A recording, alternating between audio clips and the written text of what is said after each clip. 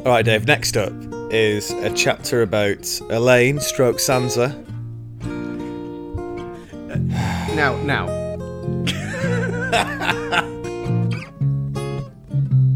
Once Marjorie's killed, he wants to kiss her severed head because she never kissed him. Leave the camera on the crowd while it happens. Just like, sort of like, off with her head. Shunk. Hey! Like, what is the sound of 100,000 people realising that one of the soldiers by the newly severed head of the Queen is actually giving her a bit of a kiss? Hello. Welcome to Shark Liver Oil. We're looking at George R.R. Martin's Game of Thrones, part 9 of our coverage. I'm Matt. I'm Dave, hello. This week, we're reading from a chapter about Cersei, which begins Grand Maester Pycelle, as far as a chapter about Brienne, which is about her having some kind of nightmare. Now, having had you so comprehensively slate this bit of the book last week, I have to tell you that one of the only reasons I'm able to keep going is because Grandmaster Pycelle features Wicca. Throwing beats, busting tunes, taking it back to the old school. If you heard the end of the last podcast, I did think that this was going to be a bit of a rough ride because it's 3 chapters, which basically the two POV characters that I think I particularly like in this book are Jaime and Brienne, and neither of them feature in this next little section. We do get plenty of Elaine and Sweet Robin, but more of that later. What was that? I love the venom in your voice. It's glorious. You're holding back, I can tell. Okay, so the chapter about Cersei, and the Grand Maester Pycelle's there. He's there. He's got some deathbed beats to lay on Cersei because... Deathbed beats? Because... Fuck right off. Deathbed Milady. I gotta tell you. He's dead. Who's dead? I'm imagining sort Everybody of with me now. Who's dead? Say what? Wicca Grand Maester Pycelle is showing that is telling Cersei that Giles Lord Rosby, the guy who's been coughing up blood, it is sputum, has now died. It is merely sputum, he said, nearly coughing up a lung. And Cersei's immediate response here is to accuse Pycelle of having a hand in it, assuming that he must be now working for the Tyrells, seeing as he's allowed this sickly old man to die. More craziness from Cersei. Yeah, well, very much, right? Like, this is kind of like... I watched an episode of a TV show last night called Ambassadors, and there's one... It's a Robert Webb and David Mitchell thing, and it's really, really good. And it's kind of set abroad. It's set in a sort of British embassy in this fictional Central Asian state. And they have a trade envoy visit from, like, this minor royal who just can't get his head around the fact that he has to stay in the embassy, because he's like, I stay in the Four Seasons, and they're like, I'm sorry, there is no Four Seasons, and he's like, but I stay in the Four Seasons. Yeah. And they're like, there isn't one in this city, and he's like, right, I'll stay at the one on the beach then. And they're like, Your Majesty, this is a landlocked country, there is no beach. And they just have to keep explaining it to them. And I kind of felt this way with Cersei, but it's just Cersei here still has the right of life and death over people. It's like, Milady, he was dying, and then he died. I'm not certain what else you want from me here. Yeah, it's just this downward spiral with Cersei and just paranoia, isn't it? She suspects everyone. And I think it might be because, like, when she's been suspicious in the past, she's been right. So now she assumes that she must be right every time. And I suppose if you sort of stop plots from happening before knowing whether they're really a plot, you can assume that you've stopped a load of plots from happening, even if they never existed in the first place. Yeah, very much. And if you kill everybody within a 20-mile radius, you can definitely stop all the plots. Yeah. And I think, to be honest, we have to know that that's where she's going. She wants to stop all the plots. All of them. All of them by killing everybody. That's my new prediction, right? Okay, Varys is not a mermaid. Podrick ends up on the Iron Throne, and Cersei tries to get her own way by killing literally every breathing thing between her and the horizon. New theory. She does actually, Cersei, get some information out of Pycelle by threatening his life, though, and accusing him of being a sort of a lackey for the Tyrells now. She does get out of him the fact that he's been brewing moon tea for Marjorie. Do you think do you reckon this is true, or is Pycelle just sort of desperately telling Cersei whatever she wants to hear? Well, he's definitely got more experience than most in dealing with Cersei and surviving, hasn't he? Yeah. So, yeah, I mean, it does quite conveniently play to what she wants to believe, and she certainly seizes on it with both hands.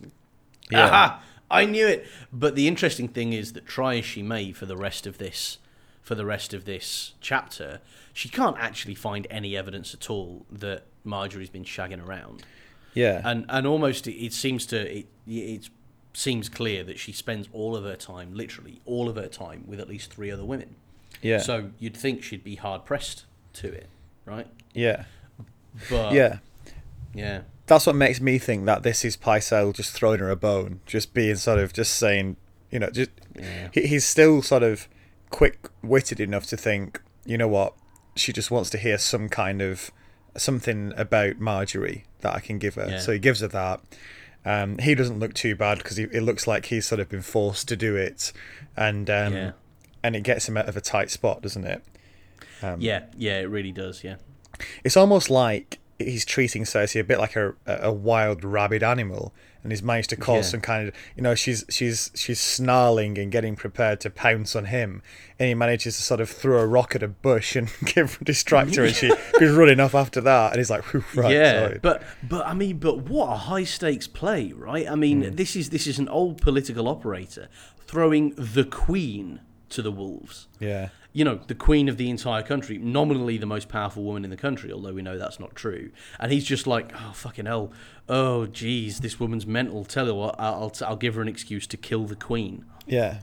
Kill her sister-in-law. Totally crazy. Yeah. Cersei, later on that evening, feasts on wild boar. She's developed a real taste for it ever since one of them killed Robert. She does have this kind of dark humour about her, doesn't she, Cersei, with stuff like this? Like, she likes to eat wild boar because it killed her husband, and she's got a bronzed dwarf head which she keeps in a chamber pot and I assume craps on every night. It's a sort of, there is a little sense of black humour to her insanity as well, isn't there? Oh, absolutely. I mean, and if I were able to be in every room Cersei is in without her ever seeing me, and therefore without me ever being in danger, I would probably spend my entire time laughing in her face. Because she is totally laughable, but also, a bit scary. Now, she picks Lady Merryweather's husband for to replace Rosby as the. I think she might make him Hand of the King and shift whoever was uselessly being Hand of the King before to Master of Coin. Although she's changed all the titles around, doesn't she? But that's roughly what she's done. But talk about rearranging the deck chairs on the Titanic. Like, she just seems to be completely incapable of realising that she's wrecking this country. Yeah, by constantly putting in people who are loyal and nothing else. People who are basically loyal because they're absolutely useless. Exactly. Loyal and useless. And that's what she wants in servants. And it's so weird seeing somebody who's so well schooled in power as Cersei, embrace such a stupid way of doing things. It's like watching Lionel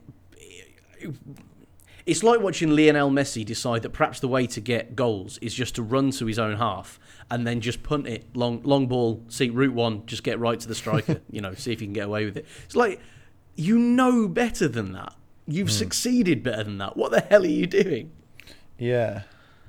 Now, she gets this guy called the Blue Bard to come before her, he's this guy who's been playing music for Marjorie recently. And basically, let's just put a few steps down the line. She forces a confession out of him eventually by taking him down to the black cells with Qyburn and torturing him until he tells her what she wants to hear. And he basically spins this whole tale about Marjorie and these three sort of girls, cousins who are always with her, and this sort of debauched afternoons of sort of orgies that they've been having. Without anybody hearing about it until now somehow. Yeah. Is the thing that amazes me. It's like, you're in a castle. Yeah. I mean, all right, the walls are pretty thick, but everybody knows everything inside a castle. Oh, Yeah. there've been rampant sex parties featuring the Queen for as long as she's been the Queen, and I haven't heard about it. Like, what? And it's also the people involved. She sort of molds his confession to suit her means. So, like, she says, "Oh yeah, it was her and all the cousins." And then Lady Merryweather said, "Oh yeah, I've managed to flip one of them. She's gonna she'll say whatever we want." Says, "Oh no, it wasn't that cousin though, was it?" She was sort of standing by saying, "Please stop." Yeah, that must be what happened. And then when he's naming the men who've been sort of involved, she sort of keeps like pulling names away and saying, "Oh no, you can't. It wasn't him, was it? Oh no, oh no, it wasn't Soloris because that wouldn't suit me." Yeah. And it's just she creates the confession, like custom made confession from him through torturing him, and then the interesting thing is, and then she sort of makes herself believe it, doesn't she? Like even what she isn't saying, just the stuff in her head. She's almost having some kind of like revolution on her own mind and making her honestly believe that this has happened. Yeah. Very odd. I mean, I think this is a good example of something that George actually does really well, is that, you know, the unreliable narrator. And you kind of, just by the way they tell the story to themselves, you get to understand exactly what kind of bullshit they're selling themselves even, you know? So there are a couple of other parts of this chapter. One is she has this bath with Lady Merryweather. There's this sort of this full-on gay relationship now, isn't it, really? And she sort of turns to her for comfort whenever she needs it. And here she sort of just has this bath with her, and she's talking about, you know, how she's still worried about various things. She thinks that she can get a confession out of this, as we said, one of the cousins of Marjorie to help sort of seal this plot. And she says to Lady Merryweather, you know, all I'm doing is for Tommen. All I do is for him. Yeah. And this is shown up to and including implicating his wife. Yeah. Really? For him? Is it? Well, I think she does genuinely believe that he is better off without her, doesn't she? She thinks she does, but I mean, but this is like kind of pushy sports or showbiz parents, isn't it? Yeah. This is, I'm doing it for his good. I'm doing it for his good. Dance again. Practice until 2 a.m. It's for your own good. You know, it's that sort of, actually what she's really doing is working out her own issues through the veil of motherhood. And obviously Tommen's not a fan. Yeah. And it's very damaging. Yeah, I think it's like, it's just like a mother who's afraid of water, not letting the child go anywhere near water and not letting them learn to swim because it's too dangerous. Yeah. You're not doing them any favours. You're just doing yourself some good. And, you know, and that's a common syndrome, but it's not good at all. Yeah. You know? Cersei moves the plot another step, her plot to sort of get Marjorie into sort of, bring down Marjorie a step further as well by she meets with Sir Osney Kettleblack, this guy who has promised that he'll be able to seduce Marjorie and has been singularly unable to do so. She now wants him to confess that he did sleep with Marjorie and he was involved in all this sort of orgies and stuff. And to sort of get him on board, she actually sort of basically shags him there, and then he's just such a horrible bastard, this guy, isn't he? He turns up and he's like, I've got something hard for you. You're like, oh, here we go. Have you? Yeah. Deary me. It's like Benny Hill, but without the sense of kind of winsome, faded innocence, isn't it? It's it's just like kind of, it's a bawdy 70s comedy without any kind of innuendo. Yeah. Just instead of that, just like, look at my cock. Hey! And Cersei says as well, all these things that he'll get for confessing and then taking the black. So it's another way of continuing this plan of take the black, because you've been sleeping with the queen, and then I'll get you back down here, and everything will be sunshine and rainbows. But he also says once Marjorie's killed for treason, for cheating on the king, effectively, he wants to kiss her severed head, because she never kissed him. So that just shows the sort of measure of the man as well. Yeah, and when are you going to do that exactly? Is it going to be, Queen Cersei comes up and says, right, now everybody leave the severed head alone? No. Don't ask me why, just bring Kettle Black in here. Right, there you go. Or is he going to do it in front of everybody on the scaffold? Just sort of like, you should imagine that, just leave the camera on the crowd while it happens. Just like, sort of like, off with her head. Shunk. Hey! What is the sound of 100,000 people realising that one of the soldiers by the newly severed head of the queen is actually giving her a bit of a kiss? The hell? Yeah. For all the one thing to say here, for all Cersei's sort of poor and obvious running down of the small council and mishandling of running the kingdom, it does seem here that the jaws are closing on Marjorie, doesn't it? This plot seems to be. I mean, she's got a few people lined up to confess now. If she gets the cousin and gets Osney and the Blue Bard, who admittedly is in no state to sort of see anybody anymore, but she's got 3 confessions there, and Soloris has been moved away. The Queen of Thorns isn't there anymore. It feels like Marjorie's been sort of pulled away from people who are genuine friends of hers, and now this plot's really building around her as well. Yeah, and I'm actually quite sad about that. I really don't like her very much in the TV series, but in the book, I've nothing really to hate. She's much more of a kind of straw man. Yeah. She just represents everything Cersei's afraid of. And which makes her much more sympathetic. Anybody that Cersei's opposed to is probably a friend of mine. But yeah, it really does seem that she's been comprehensively outmaneuvered here. And you can't really see a way for her to get out of it, can you? Yeah, and it says a lot that it doesn't appear that she does any manoeuvring of herself. She's just sort of, trundling along, being the queen. As far as we can tell, there's no sort of there's almost hardly any character there of Marjorie in the book, and she's just something that things happen to. And she doesn't appear to be trying to sideline Cersei or anything, especially from what we can tell anyway. There doesn't seem to be any moves against Cersei. It's just everything in her own head, Cersei, isn't it?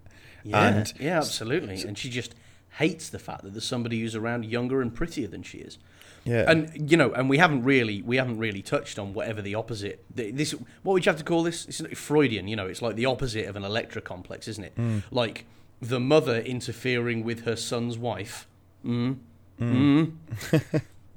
bit troubling there, I think. Yeah, so, I mean, for whatever the motives, whatever the reasons, it does look like Marjorie is close to a fall here without really knowing it, and probably not really knowing why as well. Yeah, absolutely. We move on to The Princess in the Tower. We're back in Dawn. Somebody we've met before, is it? Yeah. Or is this a new character? It's a midlog. 9/10 of the way through the book. It's a midlog. A midlog. It's like a pre-epilogue now, isn't it? Yeah, I suppose. A preppy-log. It's a preppy-log. Because she's it's Arianna, who we did. I mean, we saw from her. We were sort of in her head during this rebellion, weren't we? I don't remember what the name of the chapter was there.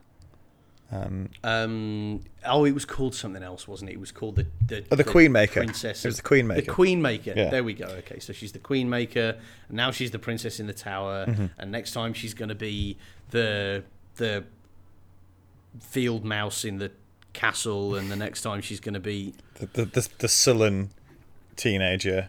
She's just about a teenager. Yeah, that's it. That's going to be it. Little Miss Sulk is going to be the name of one of her chapters one of these days.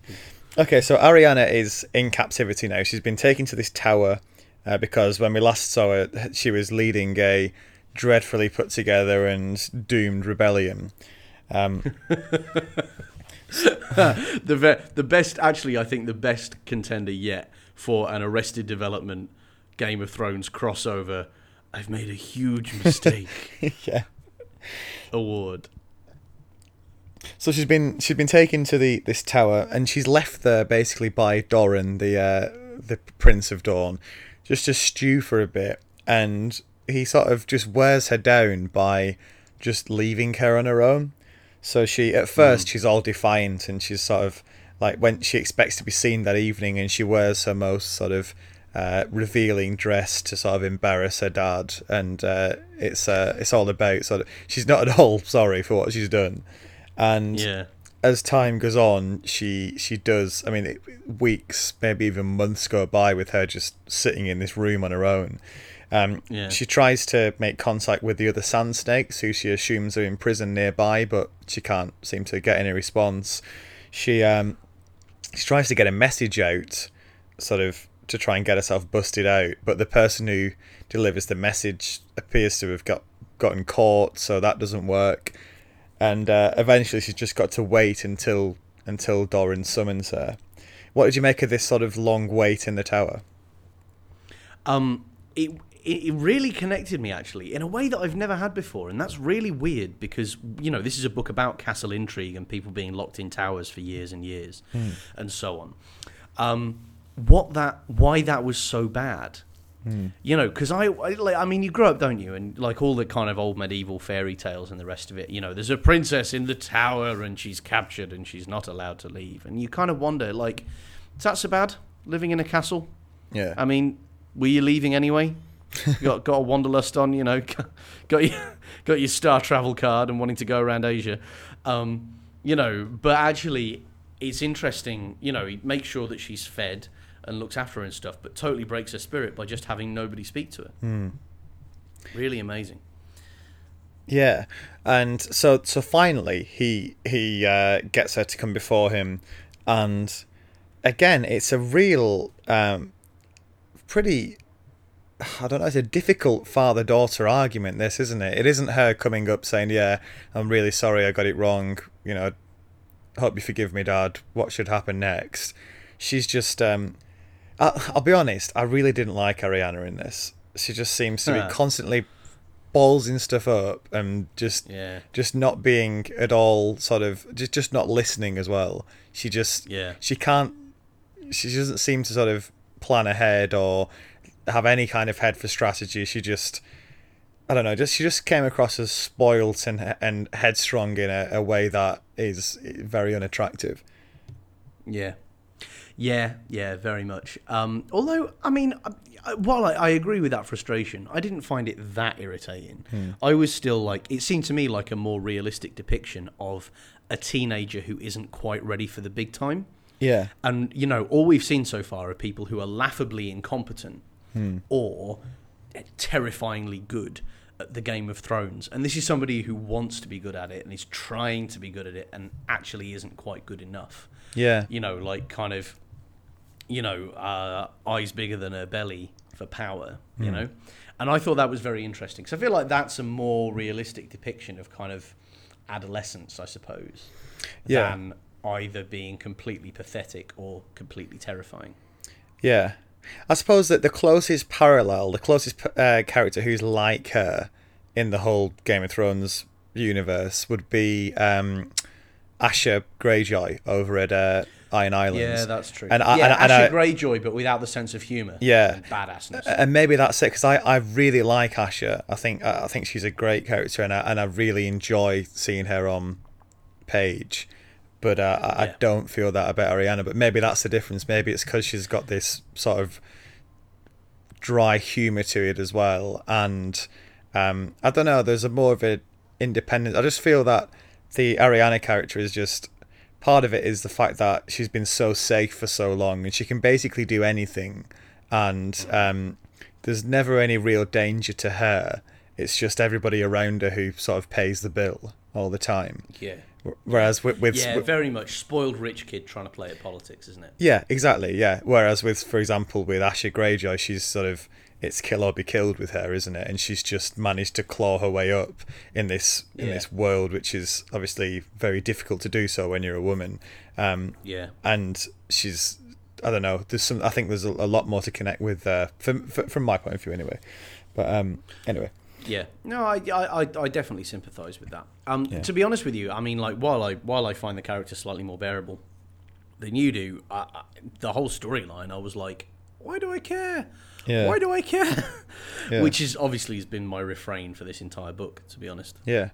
I think another just think I didn't really think about this till we started talking about it, but the other interesting comparison with Arianna and Asha Greyjoy as well is that you have Arianna talking up war and creating plots, having no real experience of what it is actually like to see people die and to have people die around you, and for what these kind of plots actually mean when they come to fruition, happen. And you have Asha Greyjoy, who's grown up sort of raiding places and sort of on the front lines and fighting in battles. And Asha is the one on the Iron Islands who is sort of chucking crate loads of acorns around, saying we need to sort of sue for peace and create an alliance and draw back a bit.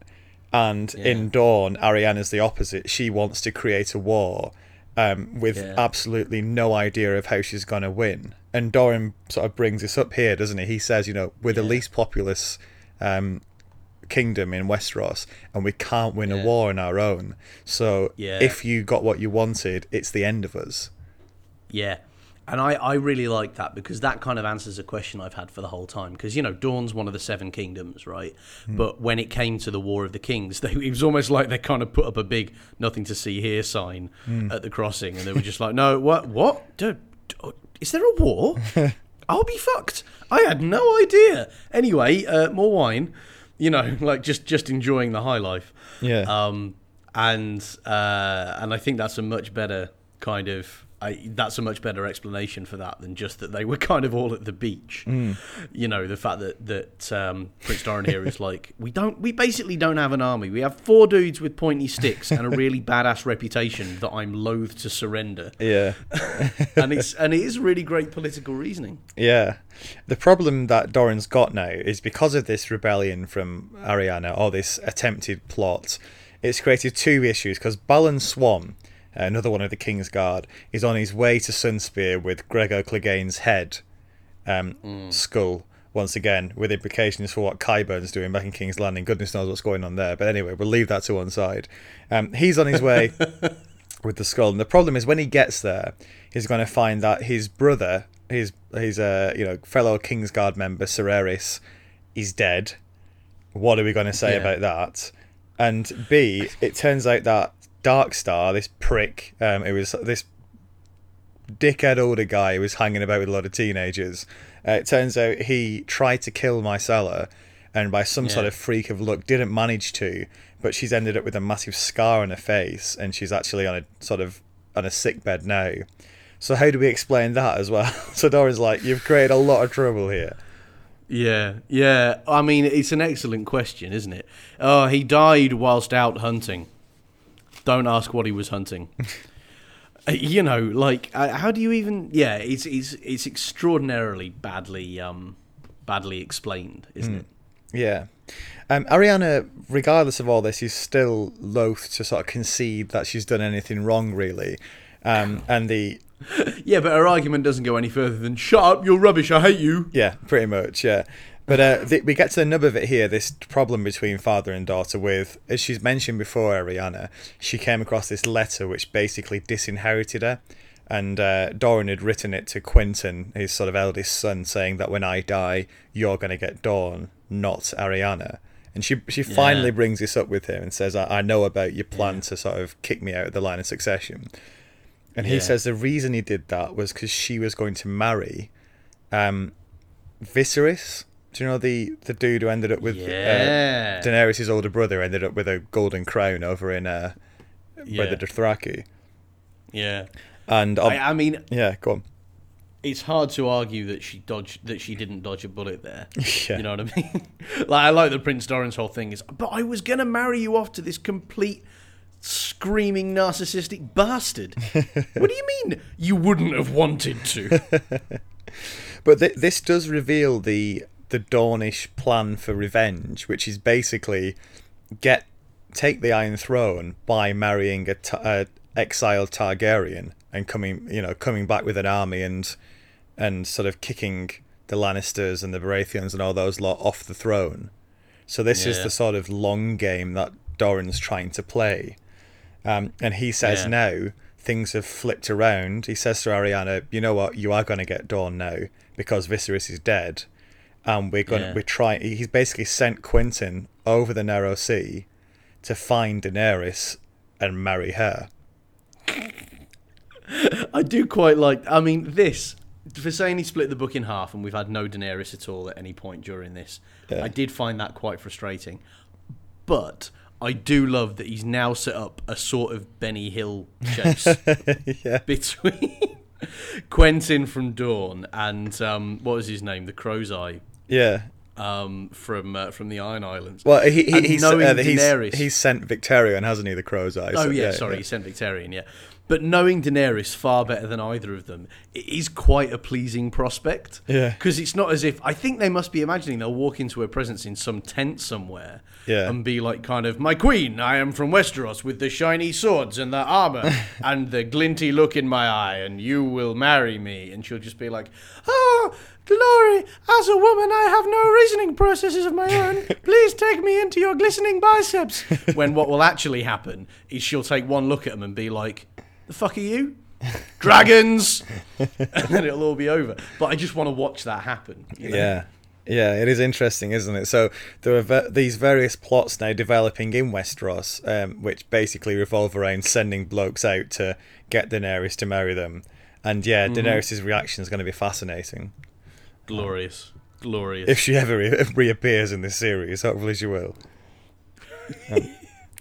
Yeah, and that's the other thing, isn't it? Is like he's very good at setting stuff up, George, and they're not very good at actually making them pay off so far. So, and for me, unless A Dance with Dragons is all payoff, I'm going to be pretty pissed.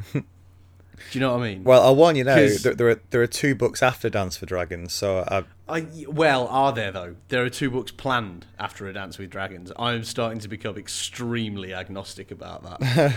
I don't have a great deal of faith that those books are going to get finished, to be honest with you. Oh, they will. Have faith. With the G-Man writing, with his hit rate of a book a decade, isn't it? A book every 6 years. Yeah. Bloody hell. I mean, if he published this as one book, it would have been published in 2011, would have contained about 2,000 pages, and it would have been an 11-year gap between books. I mean, Lord preserve us. I don't think he's got 11 years left in him, to be honest with you. I realise that's quite morbid and disrespectful, but he's a bit like, I'm not sure. I'm not sure we're going to get to the end of this series, to be honest. All right, Dave, next up is a chapter about Elaine stroke Sansa. Now. Would it be right in thinking, Matt, that I've read the alignment of the stars correctly and I've looked at the tea leaves and I've got a little bit of a vibe from you that you didn't enjoy this chapter very much? Would that be correct? Let me counter that question with a question of my own. Does anybody like this chapter? You know what? I think I might be about to blow your mind because I've spent quite a lot of time bitching and moaning about the state of this book. And my desire to bitch and moan has, by the way, only increased since watching the last 2 episodes of the series over the last couple of weeks. But actually, this chapter didn't bother me in the slightest. In fact, I found it quite tense. I found myself thinking halfway through it, it's quite good, this. Yeah, well, okay. Well, maybe I didn't give it a chance then. Let's go through it and see. No, I think out of the 2 of us, Matt, you've given far more chances to this book and George Martin than I have. So we're back with Elaine in the Eyrie, and she's making her way down the sort of mountainside with Sweet Robin now. You said you got a bit of tension out of it. I did, yeah. I to be honest with you, I mean, part of that was because he introduces this character that we've never met before well, I mean, may see again, may not, but this she's a oh man, what's the she's not a Frey. Royce, she's a Royce. Yeah. Right? And she's basically introduced with like, this is a horribly untrustworthy wench. Don't talk to her. And then they go into this situation. And George kind of describes really well, I think, like just how fucking mental it is that there's a castle on the top of this hill. You know, because it's not so much a castle on a hill. I've seen castles on hills. Castles on, you walk up to castles on hills. I'm not sure I want to do it on a, in the middle of a war, but you can walk up to them. Whereas this is literally, there's 600 feet, and no matter who you are, lord, lady, serving wench, whatever, you can either get in the lift with the meat or clamber up hand over hand into this castle. Yeah. Right? Leading me to ask, who the fuck built this place? Who was it? I mean, was this in the Age of Dragons, when dragons were really not so much of a big deal, and some of them found themselves having to go looking for menial work in the construction industry? Like, like what the hell? Like, I mean, a dragon bricky. Can you imagine? You know what? I think this might be one of these sort of super old ancient buildings where no one really remembers how they made it, but sort of from the Age of Heroes with the Brandon the Builder guys and stuff, because there are other examples probably even more ambitious than this, like for example the Wall, which is a goodness knows how many feet high wall of ice. Yeah, no one knows how to make that anymore. And like there's also across the sea, that Titan of Braavos is this absolutely enormous structure which no one really knows how it got there. So there are these. I assume the Eyrie is also one of those as well, because you're right, it would be an incredible undertaking to build this thing in the first place. Yeah, and I quite like that George has like foreseen this and gone, right, obviously fantasy series do want to have some absolutely ridiculously pimp buildings in this thing, but I'm going to need a reason why they're there. Tell you what, legendary king called the Builder. Come on, done. Tick that off the list. Next. It's probably a similar riddle, though, to some... You can see parallels in the real world, things like the pyramids and other sort of massive, like, ancient structures where everyone thought, we can't quite work out how people with sort of the skills that they had at the time could possibly have made these things. Yeah. Actually, that is an excellent point. That is an excellent parallel to pull. But anyway, so they're climbing their way down from this almost impossibly made castle, and there's this Royce who's, I think she's the daughter of the guy who's guarding the Gate of the Moon.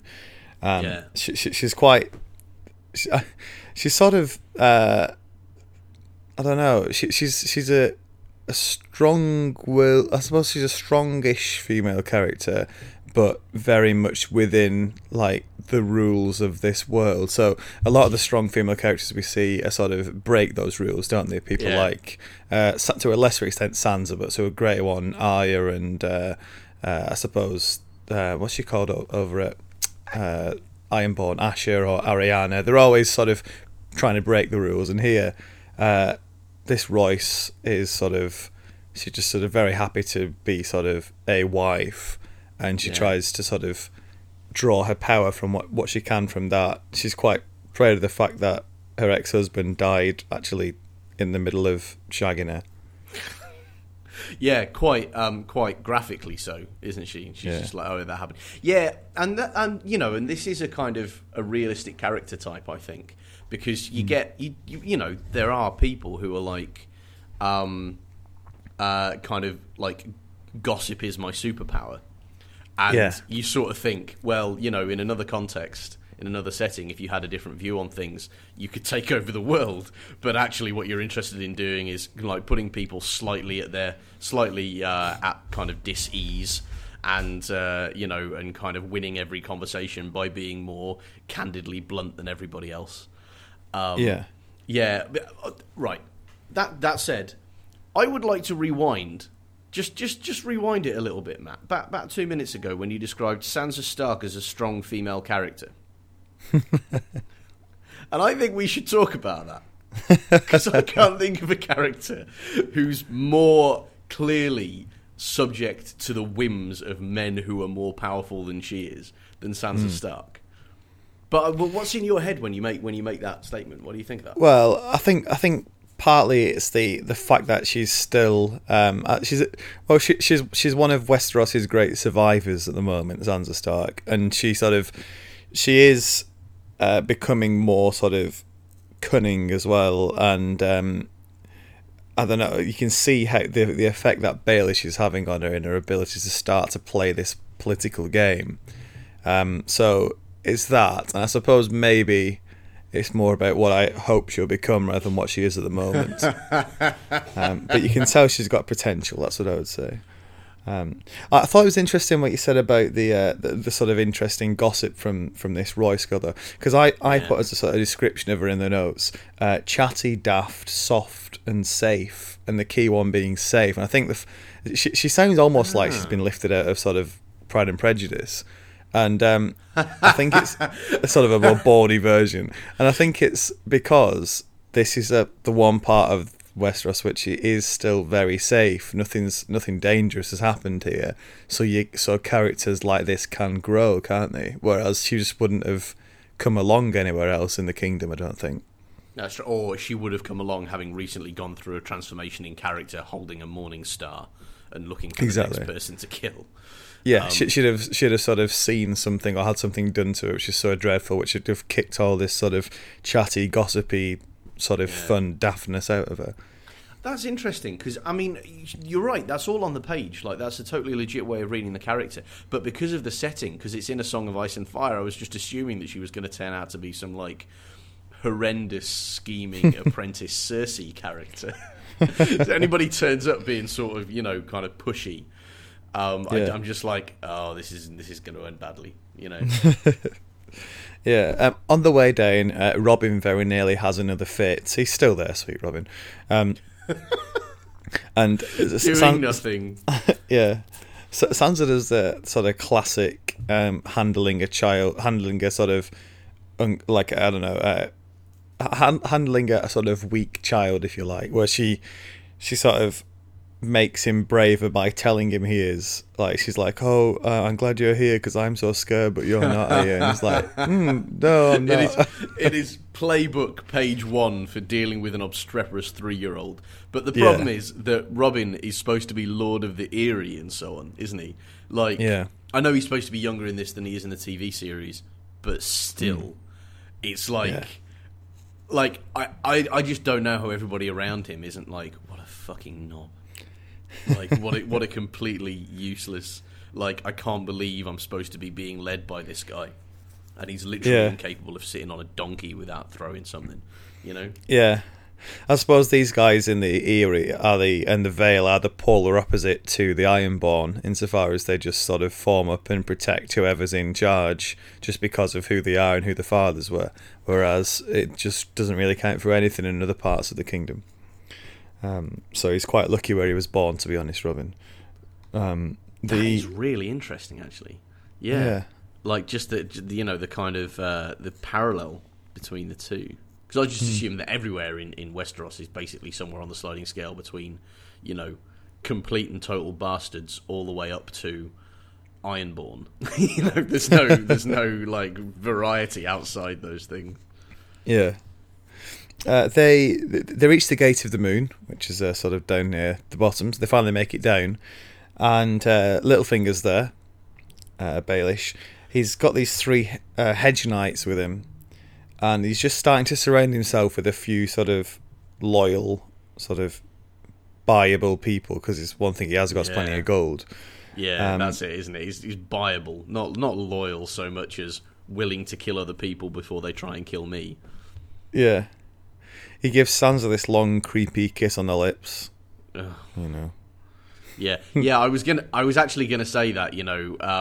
Describing the Eyrie as a safe place is true from a military perspective, but when Peter Baelish is hanging around claiming to be, your closest companion and is also in control of the armies, not sure how safe we can call it. Yeah, and there's also this sort of Baelish is moving sort of sort of thinking outside the veil again now as well. It's not taking him long to sort of worry too much about trying to consolidate his position here. He's already thinking about the next step. Littlefinger, always 2 steps ahead. Cackling. Yeah, he says that he's actually surprised at how quickly things are going south in King's Landing. He didn't think Cersei would be this bad at politics. So, and he's saying he might have to get rid of her early just because she's making such a mess of stuff down there. That's amazing.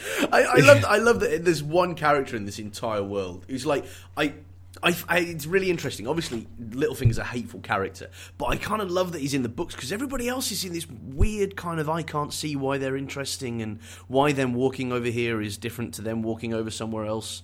Why is this, whereas Littlefinger, I'm like, no, I totally see why he's fascinating because he's the only character in this world full of people who are all like running to keep up with this murderous treadmill made of knives. And he's the only person who stands back a bit and goes, yeah, I was going to kill her. Probably going to kill her a bit sooner now. And that's like just the sheer moxie of that is fantastic because you kind of think that maybe he could, that he's not just blowing smoke. Yeah. And he's completely hateful, but just the idea of anybody thinking on that sort of a level is quite nice because, for several books now, this has been about what it's like when a medieval realm descends into murderous and ongoing, never-ending civil war, which is less compelling. Well, he's that's often how he manages to advance as well, isn't it? Sort of creating a bit of chaos and a bit of strife in somewhere, almost like throwing the pieces up in the air and seeing where they land and then taking the advantage from it. Yeah, and he's actually quite. He's somewhere in between Cicero and the Joker, isn't he? Yeah. I think it's interesting as well just to see it happen. I think it's interesting as well because of his sort of his poor beginnings.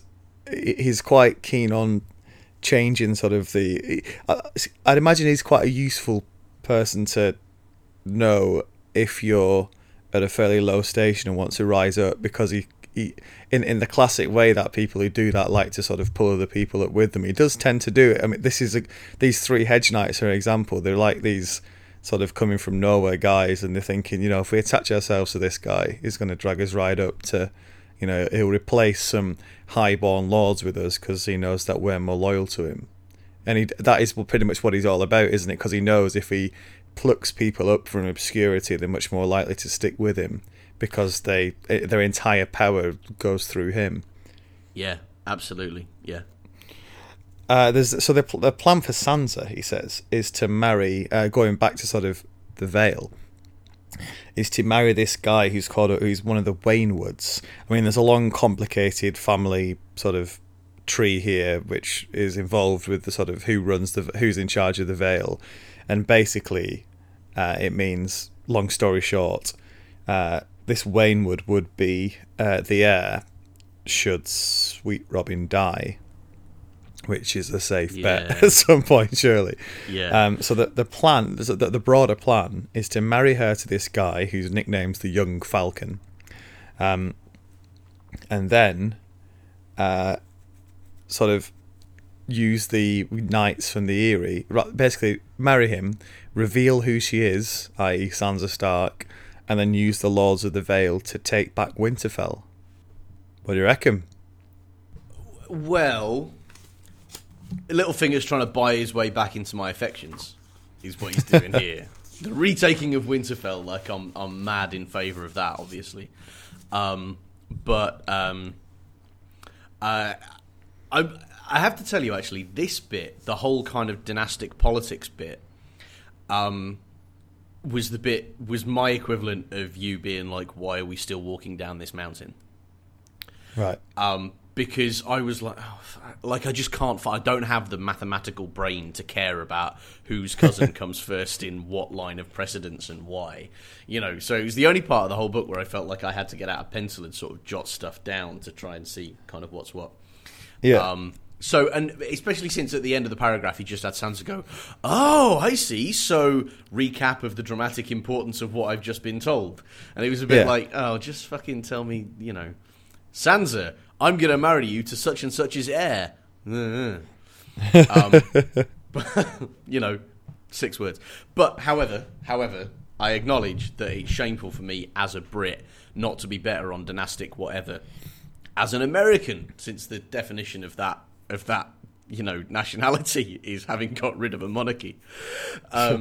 So, but my cultural shame notwithstanding, that's still sort of it dragged a bit. But the plan, cool.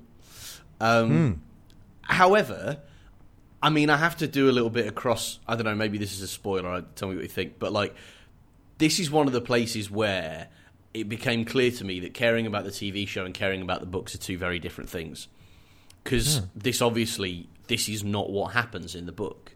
There's no conversation that takes place on this basis at all. Peter Baelish basically doesn't hang out in the Eyrie at all. There's no thing about the politics of the Eyrie, and there's no suggestion of the Eyrie retaking Winterfell or anything like that. And instead, there's a very protracted and unpleasant storyline involving Ramsay Bolton. So, I mean, just as a sidebar, I guess, I was a bit pissed about this because I was like, oh, for fuck's sake. I thought I was reading a book which was being adapted into a TV series. And this is just like, where the fuck are you? Fine. Which one of these qualifies as fan fiction at this point? Is the book the fan fiction of the TV series, or is the TV the fan fiction of the book? Because they're certainly not the same thing.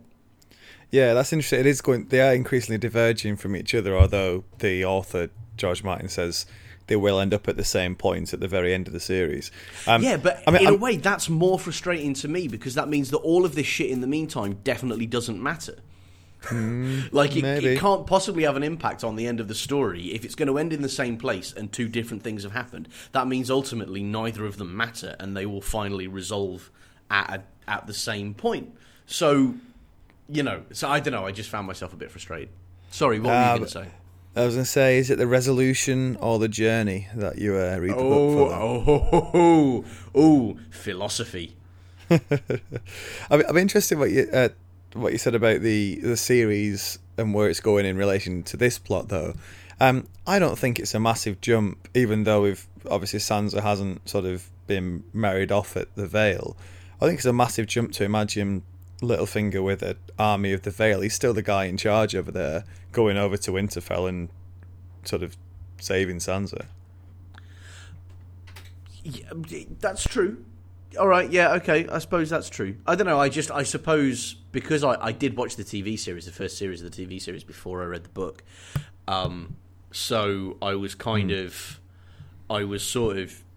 I'm putting people's faces onto these characters, and so it's this weird kind of cognitive dissonance of them being, doing different one things. face, two characters, Yeah. But yeah. Well, that is as far as we're going for this week. I mean, as you sort of have already said, I'm not a massive fan of that chapter. I'm not a massive fan of that section of the book. Although I'm quite surprised. I think I lowered my own expectations a little bit because I didn't find it nearly as wearing as I thought I would do.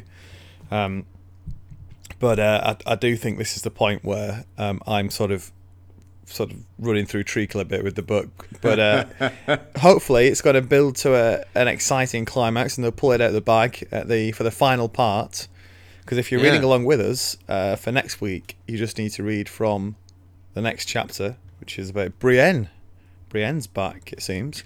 As far as the end of the book. Well, I'm dubious. Is she back? Is it a dream sequence? Is this just George Martin throwing poo at my face and laughing? What's going on? We shall discover next week. So, it feels strange that we've finally nearly come to the end of it. But, if you're reading along with us... It's been a journey, Matt, hasn't it? Yeah. If you're reading along with us, get to the end of that book, and we will go through the final chapter, or the final bit, of George R. R. Martin's A Feast for Crows next time on Shark Liver Oil. Oh, before we go, don't forget, of course, if you do want to send us some feedback on might be a good time actually for next week on the book, in terms of your general thoughts, general review of it. You know what I mean? Yeah. If you want to send that, send us to sharkliveroilpodcast@gmail.com, sharkliveroilpodcast@gmail.com, or you can get us on Twitter @sharkliveroil. Until next time, Dave. Until next time, Matt. Goodbye.